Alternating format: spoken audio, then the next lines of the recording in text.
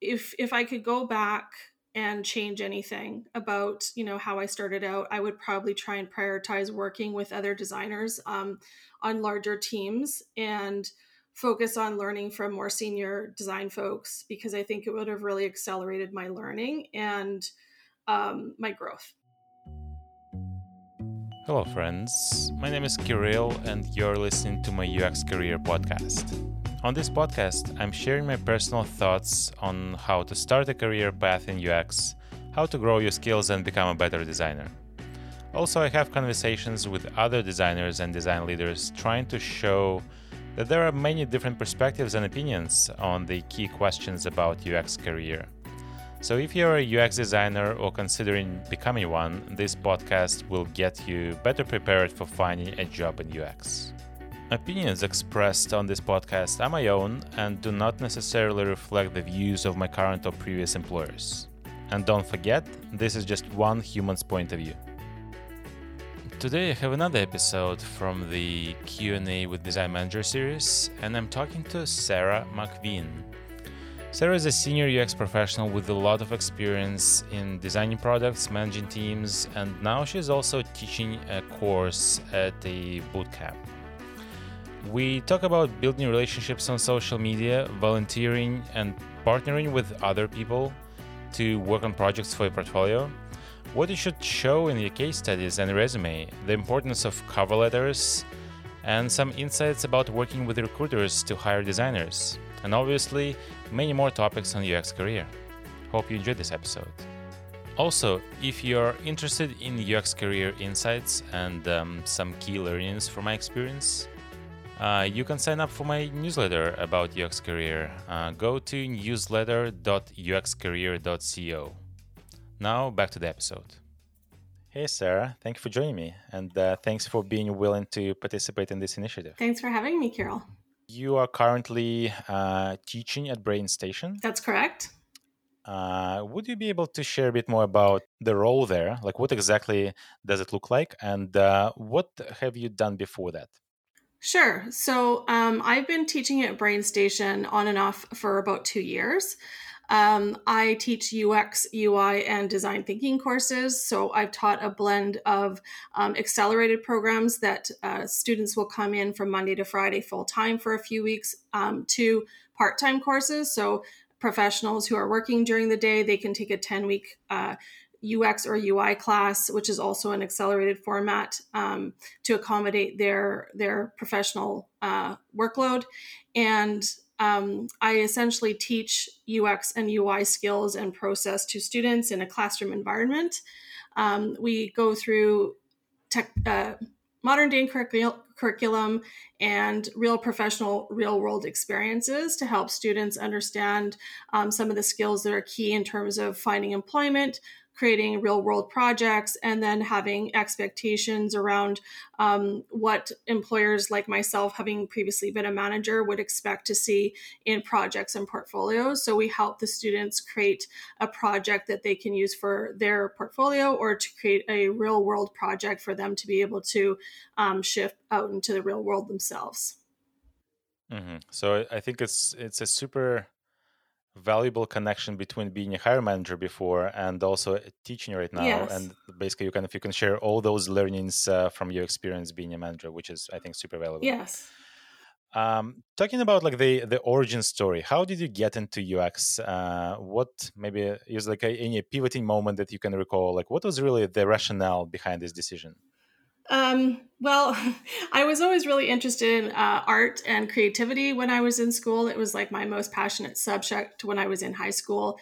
And I'd graduated from high school, and I was essentially a bike courier for a few years. I really liked that job because it allowed me to be outdoors. But I had a friend whose brother started working at an agency and started creating websites for an agency back in, I think it was maybe 1998 or 1999. So a very long time ago. And I started developing an interest as a way to be creative, as also make a living. Like, I hadn't decided on what my profession was going to be yet. So I took a course called Multimedia Design and Communications back in 2000 and graduated with a diploma. So it was very much it wasn't quite a boot camp style school, but it was a 1 year accelerated diploma where I learned about graphic design, motion design, as well as website design. And so from there, I started working at an agency. I was lucky to land a job out of school working as a designer and HTML programmer in an agency back in the early 2000s. So I started out my career a very long time ago and spent my first 8 years working in agency environments as well as freelance service, doing mostly website design, but also graphic and some motion design.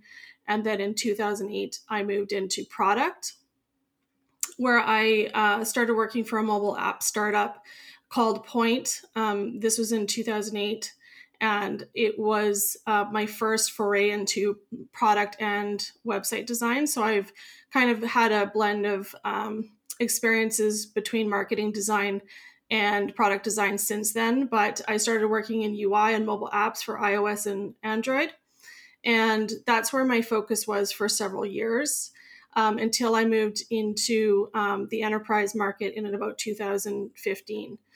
So typically, my role has been to be a lead designer in a smaller design team and lead many initiatives, whether it be internal products and services, external facing apps and software, as well as website designs and branding and marketing design. So I've been through a wide range of industries and different types of products as well. So having a diverse background, I'm sure it definitely helps you with your current position, and especially teaching others how to be a good designer. Yes. I'm curious if you can share something like what things you wish you knew if you were starting today. Like what kind of, I guess, nuggets of wisdom can you share so people can keep in mind who are just starting today? Sure, I can go into that. I think I have a few things. So basically, because of my background, as you mentioned, there has been many shifts in the market. I've seen design kind of gone from a very small focus or a small investment in companies to obviously now today where companies are much more heavily invested in design and user experience. So I think starting out in that market when I did, and obviously it's quite different now, but when I started out, I was always either by myself or with maybe one other designer and a very small team. And because of that, I was always learning things on my own through trial and error, versus having that really strong collaborative learning environment that I think designers like today have, where they can really learn with from other designers as well as strong design leaders. And so if I could go back and change anything about how I started out, I would probably try and prioritize working with other designers on larger teams and focus on learning from more senior design folks, because I think it would have really accelerated my learning and my growth. Yeah, so that's one thing. And I think as well is just being a little bit more proactive in terms of learning new skills and not remaining stagnant, because there has been so many shifts, not assuming that learning a set of skills and then performing those skills in your day-to-day job are going to remain relevant and in demand. So that's something that's been really key for me as well, is to continuously be learning, keeping an eye on what's happening in the market, watching shifts happen, and then having an awareness and evolving my skill set to keep my skill set relevant. And I think when I started out early on, I assumed that, what I was learning early on was going to stay consistent throughout my career. And so I think, coming right out of school or starting out as a junior designer, just being prepared to have a lifelong investment in learning and developing your skills. It never stops. Yeah, and I've heard this comment before, and I have the same observations, especially in the recent years. The speed of the change has been accelerating, and I think one of the advice that I give to people who are just starting out is you definitely need to just accept the fact that you will likely change. You have to change your career at some point, like either like going to a different field within UX or maybe something else. But definitely always learning and being open to iterating your career and your path and trajectory Yes. Yes. when the environment changes and the technology changes. And yeah, Hmm. nobody knows what will happen in 5 years, in 10 years. It's just like, yeah, so Yeah. unpredictable. And I think in the last few years, with every next, it's like almost like this curve of the hockey stick of acceleration of the technology, the progress. That with every next year, it's almost like several years of the previous pace. It's kind of like really speeding up. I want to mention one other thing is that there wasn't really like social media wasn't Twitter. I mean, I was on Twitter in 2008. I guess, that was I was already 8 years into being a designer, but I see a lot of designers on Twitter, especially, and LinkedIn. You can leverage, a lot on social media, being really visible and leveraging your social media to make connections with people in the design community. I think that there's a lot of opportunity there. And so I've made a lot of connections with people through LinkedIn. And there's a strong design community on Twitter. So I would say, people who are just starting out, getting involved in Twitter, having conversations with people, replying to, Twitter threads where people are talking about topics around user experience and design, and really being like, a good communicator and somebody who has something to contribute and an opinion on social media versus sometimes people will just default to asking for something if they start following a leader or potentially a manager or somebody who might have an opportunity for them. Before you get to that point, I would say establishing a relationship with people on social media is another way to really help get visibility to you as a person and your design skills and your communication skills. And just it helps create a connection before you move into a conversation where you might be asking for advice or submitting for a job application to a job posting. I completely agree, and I think it's a kind of it's a broader topic of building a personal brand Mm-hmm. as a way to stand out, and I think it's a good segue into the next question. So I think it totally makes sense if the person that you want to like, maybe like if the hiring manager that you want to apply to their team to are also active on those channels, right? In that case, like it's I mean, with the time you can build, I guess, a good relationship, or at Mm-hmm. least somewhat good relationship that will help you stand out from people who haven't, who weren't doing this.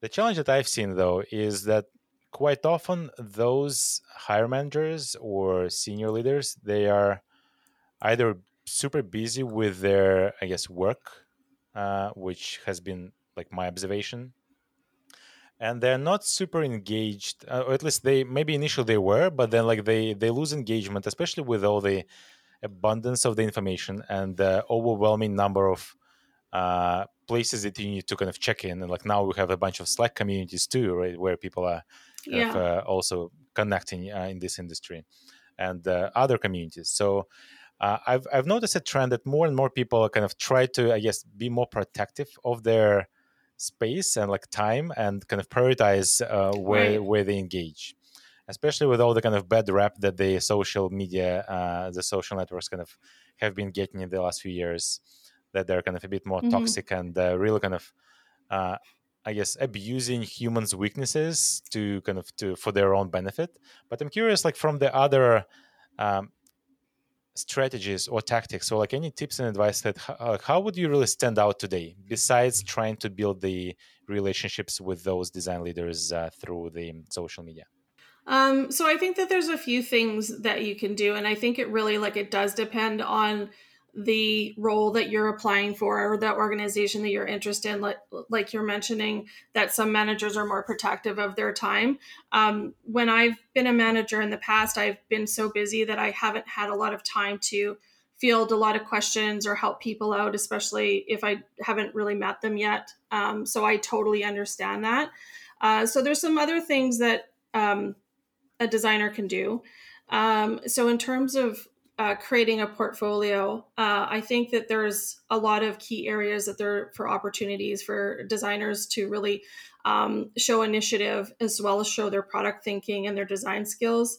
If they're not able to actually get employment and have paid projects, working on some type of a passion project, or getting together with a group of volunteers and collaborating to ship a solution for some sort of like a charity, or some solving a problem that needs to be solved that hasn't been solved yet. So showing the initiative to work on projects yourself, as well as like spending time learning on how to work with other people, because that's really key as well.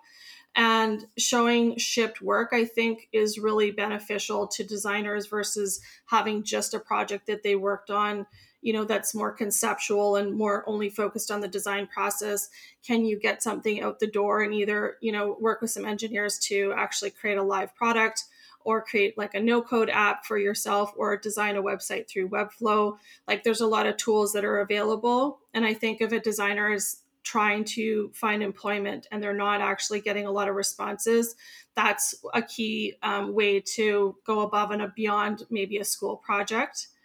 So that's one thing that I think is really interesting, and an idea that can be explored to stand out, that's beyond social media, leveraging relationships. I guess like I also empathize with senior folks kind of protecting their time more. So, and especially with the current market when there's like so many junior people who are just knocking on your doors. If you have openings, if you don't have openings, like just too much from what I've seen so far. Mm-hmm. So I completely understand why there is like a response, a desire to kind of, I guess, filter out or at least kind of pause those notifications, which makes it harder for the junior and entry level folks though, because they try to reach out, but they just don't get any responses. Like, so how do you really get all those answers that you have, right? Or try to connect and build a relationship. So that's, I guess, a chicken and an egg situation. So on one hand, it's just like too many of the people in the market, and I can understand the desire to protect their time. But on the other hand, yeah, it's hard to find the balance. I really like the idea about that even if you cannot find a, I guess, partner with an engineer to build something and launch something, that especially with the new tools, the no-code tools, right? Or like low-code, when technically for some ideas you can go and do it yourself, like as a one-person show. That doesn't really solve the problem of one of the skill sets that lots of hiring managers are looking for. How can you work in a team? How can you collaborate? How can you really find these trade-offs and kind of make decisions when you work with a gazillion of other constraints, right? So it's a bit different, I guess, type of the project, like when it's like almost like a blue sky without like all the business constraints. But I think it's definitely much better than just having a fictional project that never leaves your case study, when you have something to show that and people can install and use, as a good example, if it's a live product. I think it's a great idea. So this kind of was a good segue into the portfolio, like you mentioned about the portfolio as a way to stand out. What, like from your point of view, what's the good structure for the portfolio? What are you looking for in a typical case study, especially for folks who are just graduating and they don't have a lot of work to show? So how would you, like, what advice do you give your students, especially from that point of view? Because that's I guess as a essential step in becoming a designer, is really kind of getting this portfolio to the level that it becomes interesting for the hiring manager to invite you for a chat. Yeah, so I think I have a couple of responses, but I'll talk about the structure first. So I'll just talk about what we teach at BrainStation, and I think it's kind of standard for a case study these days. And then I'll talk about whether that makes sense in every particular case study or not. So definitely we spend time on user research. We create a problem statement and a value proposition, spending time doing user interviews, creating personas, doing things like user flows and task flows, wireframing and prototyping, and then having a final, doing more user testing if it's available, and then having a final, polished design and potentially a final prototype. I would say those are all things that I could expect to see in a case study. Now, do I expect to see those in every single portfolio that I look at in every single case study? No. I think one of the issues is that I think sometimes we get stuck in this specific format of a case study, and every single project, the students or the junior designer feels like they have to actually apply all of these steps to every single project that they're on, and that they can't show work otherwise. And I think that that's not necessarily the real world. That's not what we do in the real world at every, on every project in a product company or in a, on a website. So I would say, choosing which process steps are most important, which have the most impact, showing your thinking, showing your design thinking, your rationale, what the outcomes are really a lot more important than necessarily having each one of those steps covered. But yeah, I want to see research. I want to see empathy. I really like to look at insights that are derived from the research. And then obviously having an understanding of the design process, understanding that this person can do sketches and wireframing and, prototyping at the very least if they're more UX focused. But if they're looking at product design or UX UI design rules, I would expect to have a very visually polished design as well. So yeah, I would say that the structure is dependent on the project, and I don't expect every single project to have all of those elements. I would say, having 1 to 2 really detailed case studies is sufficient. And then maybe having 3 to 4 projects, if you're just starting out, in total in your portfolio should be good for me to get a strong sense of where you are as a designer and what your skill sets are. And then, you could obviously increase that number as you developed more experience and, more projects. But I would say 3 to 4 projects is what I would like to see to really understand who that designer is and where their skill sets are. And thinking from the level of details, is there a limit to how detailed a case study should be from your point of view? Because I've seen examples when it's like super long, and I've heard feedback that is just like too much, and some people prefer have like a glimpse so they can get curious to talk to the person, and this, like the details would go into the next step. So what's your opinion on that? Yes, definitely. I've seen case studies that are far too detailed, especially when you're a hiring manager that's really busy and you have 100 portfolios to go through. I'm not going to be able to read all of the text on, a really long and detailed case study. So having some key highlights, having some key moments is much better to allow me to progress through. And like I said, get to know you as a designer, get to know your thinking. And then I'm looking for some key elements to be brought to the forefront, but not having every single step is too much detail, I think, is detrimental to your portfolio. So my preference is that there is some, high level insights in a portfolio where I can get a sense of the designer and I feel like their skill sets are strong. I will bring them in for an interview, and I would expect to see a slide deck, presentation, case study that maybe goes into a little bit more detail, but it's like a conversation. It's not, I have to go through and actually read all the copy that's associated to the project. So it's a little bit easier for me to digest because it's being presented to me.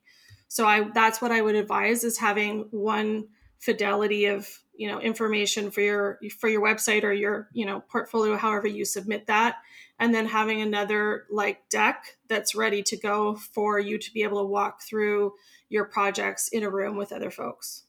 And what about the format of the first, like the high level portfolio? Do you have any preferences for that? PDF, web, Behance, or like any other platforms?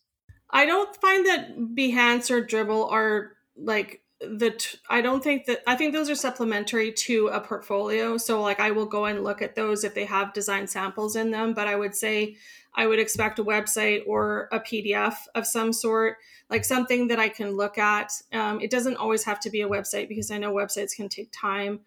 So if you have a deck that you want to send out with projects that are tailored towards the role that that's available that you're applying to, that's more than sufficient.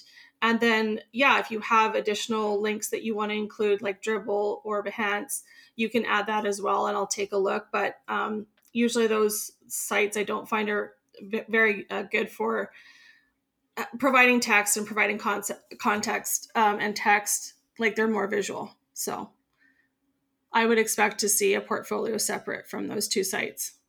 Yeah, I had the same observation that they don't really, they may be good for like an illustrator or like a graphic designer or like who is really kind of visual, but they're not as great for telling a story of the process and how you made those decisions. So I think it's definitely aligned with my I guess opinion about using those platforms for for hosting portfolios. Only the supplementary like I guess assets could be hosted there. Yes. One more question I had on portfolio, and this is related to the, I guess, the contradicting opinions that I've seen online from like senior folks on both fronts. So it seems to me there are two camps. One camp of people, like from the hiring manager point of view, they expect to see the end result, the visuals right away, and then the process is kind of secondary. Mm-hmm. The other camp is they want to basically be walked through the key like steps of the process together. So it's kind of like you're almost like hand holding them through the process, and then you arrive to the end result together while going through this kind of storytelling structure. So what's your preference on this? My preference is to see something visual at the top to draw me in, so I can get a sense of your design skills. It's one of the easiest things to look at and assess when you're looking at a portfolio. So the hero image at the top does give me an indication of what to expect below. Obviously, I would assume this to be like 1 to 2 main screens at the top, and then I would see additional fully fleshed out UI screens towards the bottom. But yeah, I prefer to see an image at the top to draw me into the project so I can get a sense of what I'm going to be looking at. Can you recall any portfolios that stood out to you? Like something that was really that you were amazed by? Like what was special about them? For me, the portfolios that stand out are the ones that have really strong visual design. So I think, yeah, that focusing on visual design, it's an acquired skill, obviously. And if you're a generalist, it can be difficult to be, really, really strong in one particular area. And so I don't expect everyone to be at that level, but I think, really strong typography, strong graphics, really interesting color palettes, things that break away from the mold of like the typical template. I don't expect to see that every time, but those are the ones that definitely leave an impression. The ones that are very detail oriented, where like you can just tell that this designer really cares about details. It feels very polished and very put together, and like no detail was missed. It can take some time. I just saw a designer's portfolio the other day, and she's a senior designer at a company called Zen Hub, and she has an amazing portfolio that just really drew me in. That was very different from the typical portfolios that I had seen, but she has really strong visual design skills, and so I think that's one way to create that like instant emotional response is if you can do that through color, typography, different layouts and things like that, even animations. That would be another way to really draw my attention and make me notice you for sure. Let's talk about resumes. So what's an ideal resume for you from the hiring manager point of view? Yeah, so I want to start before the resume and I want to talk about cover letters for a second because I've had a lot of design. Okay, so maybe I'm old school. I'm not sure. I know some hiring managers don't care about a cover letter, but again, because I've been solely responsible for hiring on a small team before, getting portfolios without and resumes without a cover letter, it doesn't show that the candidate is as committed, I think, and is not willing to like introduce themselves. Like they may just be emailing every position that's open, and I don't really understand why they're interested in this particular role.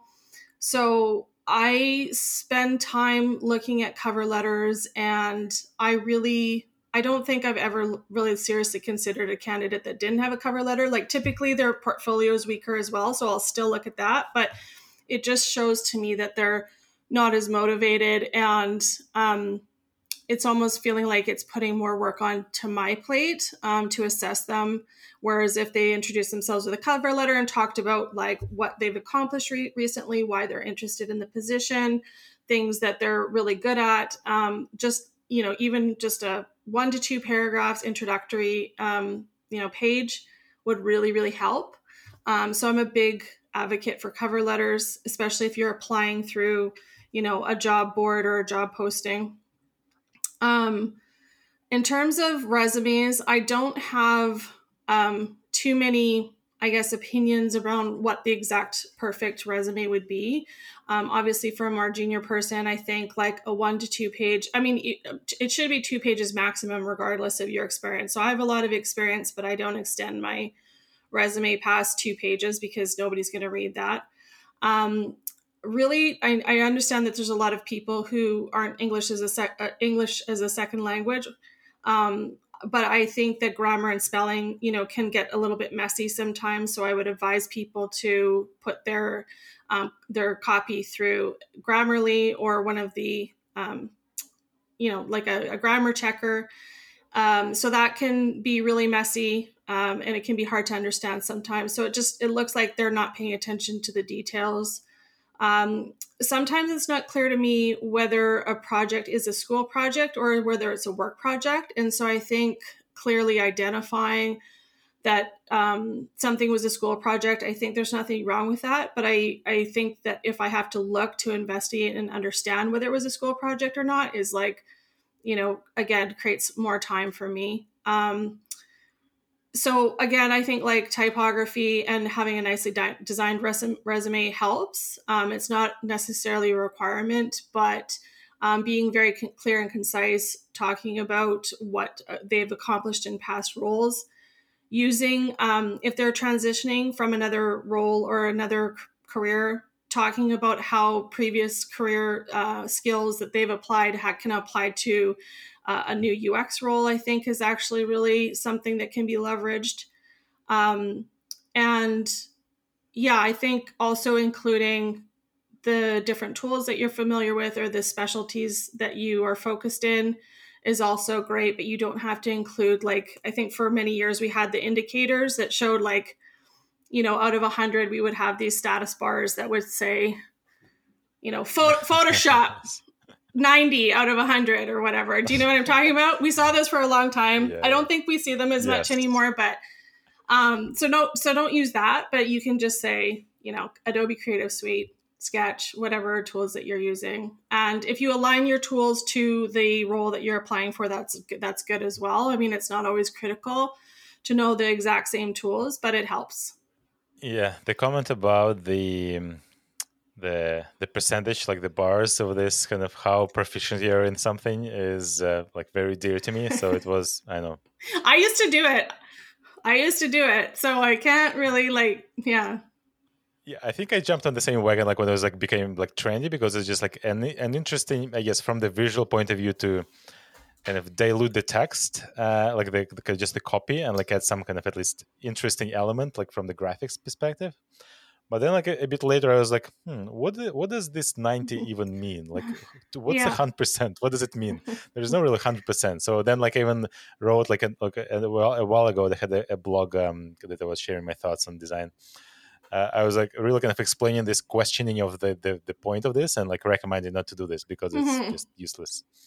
Right. Yeah, that's an interesting comment for sure. Question about the resume, like a follow-up question. Creative versus plain text, kind of more data-driven. What are your thoughts on those two different options?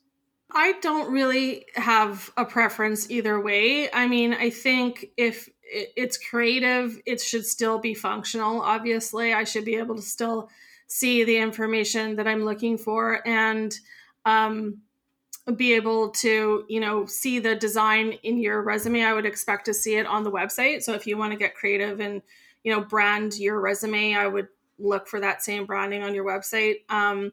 plain text is certainly fine as well, but I think that there's a lot of opportunity to style your resume with type. And, that's kind of a fundamental skill, I think, for designers. So I would, even if it's plain text, being able to have some nice typography can help your resume stand out. Otherwise, I don't really have an opinion if one is better than the other. I think that they'll both be suitable. And do you have any experience working with applicant tracking systems that either strip out all the formatting from the resumes or even potentially filter you out just because it couldn't read some of the keywords that they're looking for? No, I haven't. Yeah, I was working on a smaller team. I reviewed every resume myself. And when I was at Shopify, they have recruiters, and the system would maintain the format of the person's resume in a PDF file. So it didn't ever get stripped the way you were mentioning, but I've heard of that happening. So, And talking about like working with recruiters, uh, I'm curious if you could share a bit more about how did you really, I guess, establish your work and your process with the recruiters, because recruiters will never know exactly all the specifics about the job or like the particular role that you're looking for to fill. How do you really, I guess, minimize the lost message between yourself as a hiring manager and the recruiting team, who I guess their main goal is to really screen out and feel like prioritize the most qualified applications based on what you tell them you're looking for. yeah, I actually have some strong opinions on this. I have worked with external recruiters. So I've had two management positions, and I didn't mention this earlier. I forgot to talk about my previous work, but I worked at Shopify as a UX manager, and I worked at X Matters, which is a much smaller company, as a UX manager. And when I was at X Matters, we worked with external recruiters for the engineering team. They worked with recruiters heavily. And I found it a very frustrating exercise to work with recruiters because they just had no clue about how to hire designers. They were used to placing engineers where they can just scan a resume for those keywords like you're talking about. They don't really have an understanding of a portfolio. And so they were sending me applicants that were just completely not a fit for a long time. So what I had to do with them was the recruiters that were really interested in working with us and having a relationship with us and showing initiative to try and like learn how to actually source candidates. I actually walked them through some of the things that I was looking for in terms of a portfolio, in terms of skill sets and a background. And so I literally had to sit down and, like did a visual walkthrough of a portfolio in order to help educate them on the certain things that I was looking for from a designer. And that did help. And then we found a couple of recruiters who had worked with designers a bit more, so that definitely helped. So that I think once they have more familiarity with hiring designers or sourcing designers, it can improve. But at X Matters, I never hired a candidate that came through a recruiter. I always hired through a job posting that we had posted. When I was at Shopify, obviously we have internal recruiting. It's much different. The recruiters there are more specialized to particular disciplines within the organization. So we would have internal recruiters who worked and looked for UX designers exclusively. We still had to spend time educating the recruiters on what we were looking for specifically because there were so many different types of designers at Shopify that a designer who would work in one part of the company wasn't necessarily a good fit for our team. And we had to just go back and forth and, talk about why and, how we were looking for these particular skills. And for this team, that were a little bit different from a previous team. So it was like having a relationship, giving really strong feedback about the candidates that do come in. And then just being really articulate and having that relationship about like what you're looking for as they're trying to source candidates for your team. So I've had both sides. I recommend internal recruiters more, if possible. But there are some good, some better external recruiters. I think they're getting more familiar with working with designers these days.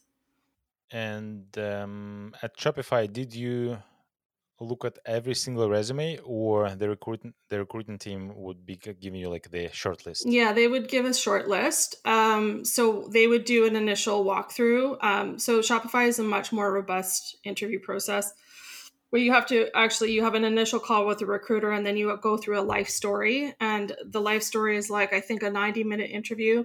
And from there, then the recruiter will make a recommendation of whether they think this person should move forward or not. So that happens before we even speak to anybody. Um, so yeah, I mean, they would reach out to candidates and say, we're looking at this particular candidate, but there hasn't been, they haven't come into the system yet. They haven't really, gone into any of the initial interviews yet. But yeah, no, we didn't look at every single candidate. We had um, a candidate resource application that we would look at that would contain every person that ever applied, and we could go in and look at particular candidates and see the people that were in the queue. But we weren't individually reviewing every resume that came in for a job posting. They go through a lot, and that's all the recruiters like filtering out the candidates and then presenting the ones that they think would be a good fit for our team. Yeah, and this is very common to larger and more mature organizations. So I've seen this a lot in the industry. That makes sense, especially if you think that like those organizations would be attracting just higher volumes of applications. So the way to kind of organize it through like some this, I guess, stepped approach with the screening, filtering, and really kind of prioritizing the better fit applicants and candidates for those particular roles and teams. I think it's a very natural response to this kind of overwhelming number of incoming applications, which Mm-hmm. I've heard sometimes Mm-hmm. completely irrelevant, and people still just keep sending resumes to job that they kind of have never done before, not qualified at all, which Oh, is really? interesting. Yeah, I've heard about this. It's like ridiculous. I was like, why would you do that from the candidate point of view?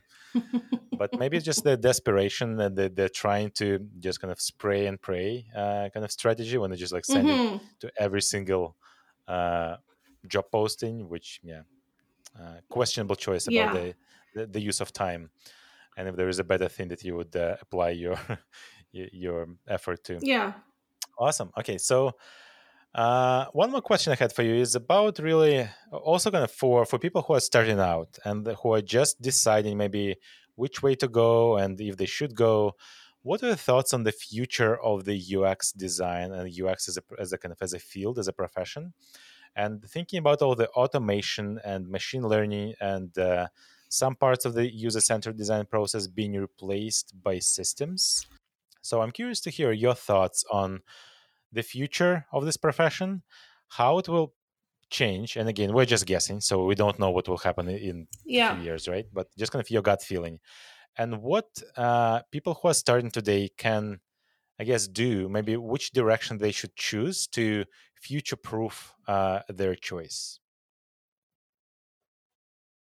Yeah, I mean, obviously, this is a very complex topic, and I don't find myself, I'll try and respond as best I can. I don't find myself really worrying about automation at this point. I mean, yes, there's a lot of, I think, things that are becoming much more automated or templated, or there's a framework for, something much more nowadays than when we originally started. Like, for example, at Shopify, they have a design system, and the system, is very flexible and scalable. So you don't spend a lot of time designing individual components. You might build on the existing design system, but you're not actually, let's say, creating new buttons or designing forms or anything like that. It's really, there's a team dedicated to that, and you're working on that system and maybe contributing to that system, but you're not actually doing the physical act of creating those components.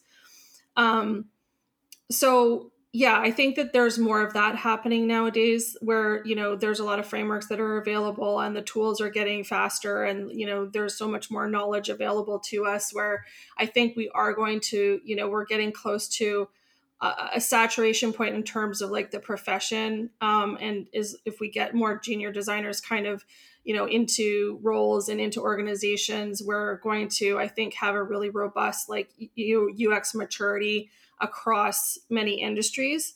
That said, I don't think that, our jobs are going to be automated and design is going away, because I think the key is to really solve more complex problems and to think about things more deeply than, maybe if we were over here designing the UI components, we're offering assistance in the business to actually really solve people's problems and to solve business problems and to solve complex issues versus just designing like and pushing pixels. So I think that there's still a lot of opportunity for designers to actually assist in many different areas of a business, or like in the market and in the world. And there's a lot of areas where design has not been prioritized, right? So even though we're becoming much more design focused in terms of, experiences, like everything's much more, feeling like it's more consumer experiences, even in, enterprise and B2B products, we can feel like they're actually still really nicely designed.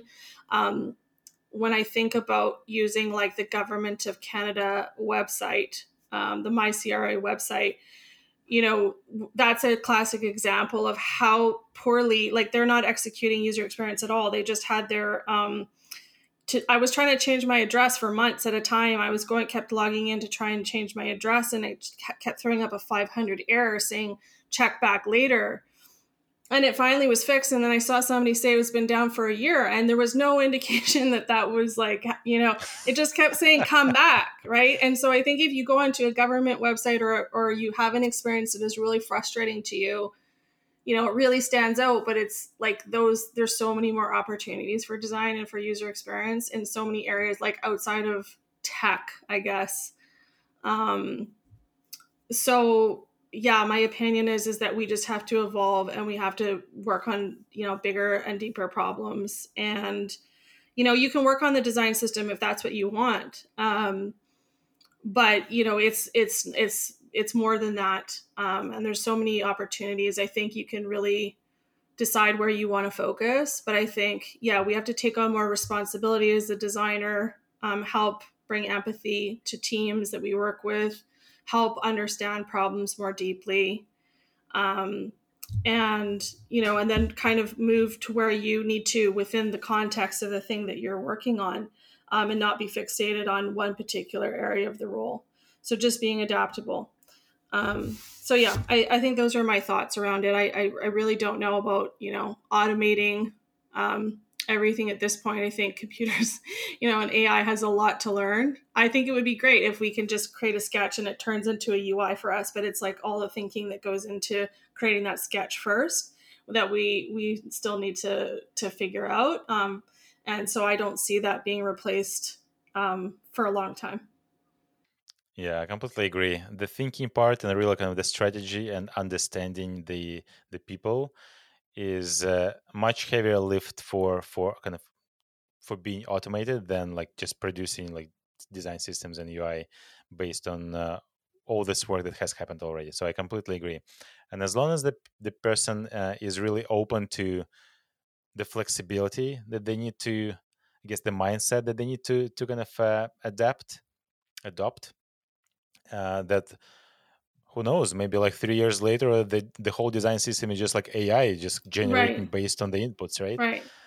Or some other parts, because I've seen also some usability testing is being somewhat automated when the system can just basically facilitate as a facilitator like the session and capture all the data, and sometimes they can even like ask prompts, not as obviously it's kind of bare bones and very simple, not as a human would do this as a qualified researcher, but it's kind of I think like the boundary between what can be automated is quite fluid, and we don't know what will happen in a few years. But the mindset of being flexible with how things can evolve in this field, I think they should be a given for every designer, and it should prevent us from being automated. Hopefully, we'll see. Yeah. Unless it's Yeah. the Terminator scenario. Right. But it'll be too late by that point, right? Yeah. If the Yeah, too late for Terminator the shows up, research. I think it's over. It's over. Yeah. Yeah. Awesome. Okay, so that's all the questions I had for you today, Sarah. I really appreciate your time and being willing to kind of share your perspective, your point of view on those key questions that people have. And if I'm curious if you're open to connecting with folks who are looking for advice, or who want to maybe clarify something based on what you said, you mentioned from this interview. If you're open, where they can find you. So you can find me on LinkedIn or Twitter. Like I mentioned earlier, I'm quite active on both platforms. So you can search for me. My name is Sarah with an H, and my last name is McVean, MCV as in Victor, EAN. I believe I'm the only Sarah within Canada, Sarah McVean, I should say. And my Twitter profile is Twitter/Sarah McVean. So that's what my username is basically everywhere. So if you type in my name, you should be able to find me. So yeah, you can definitely reach out to me, ask questions. I have given feedback to a few folks that were looking for feedback on their portfolio, and I'm more than happy to give that. If you have something you want me to look at, I can give you some feedback, and we can go from there. Excellent. And I will include the links in the show notes as well, so it's easier to find. Well, thanks again, Sarah, and I wish you a wonderful day. Thanks, Carol. You too. Thanks for listening. If you want to see more episodes and support this podcast, the best thing you can do is leave a review on iTunes and share with your friends and colleagues. If you have specific questions you would want me to answer, you can submit them on the UX Career website. Go to uxcareer.co/questions. Goodbye, friends.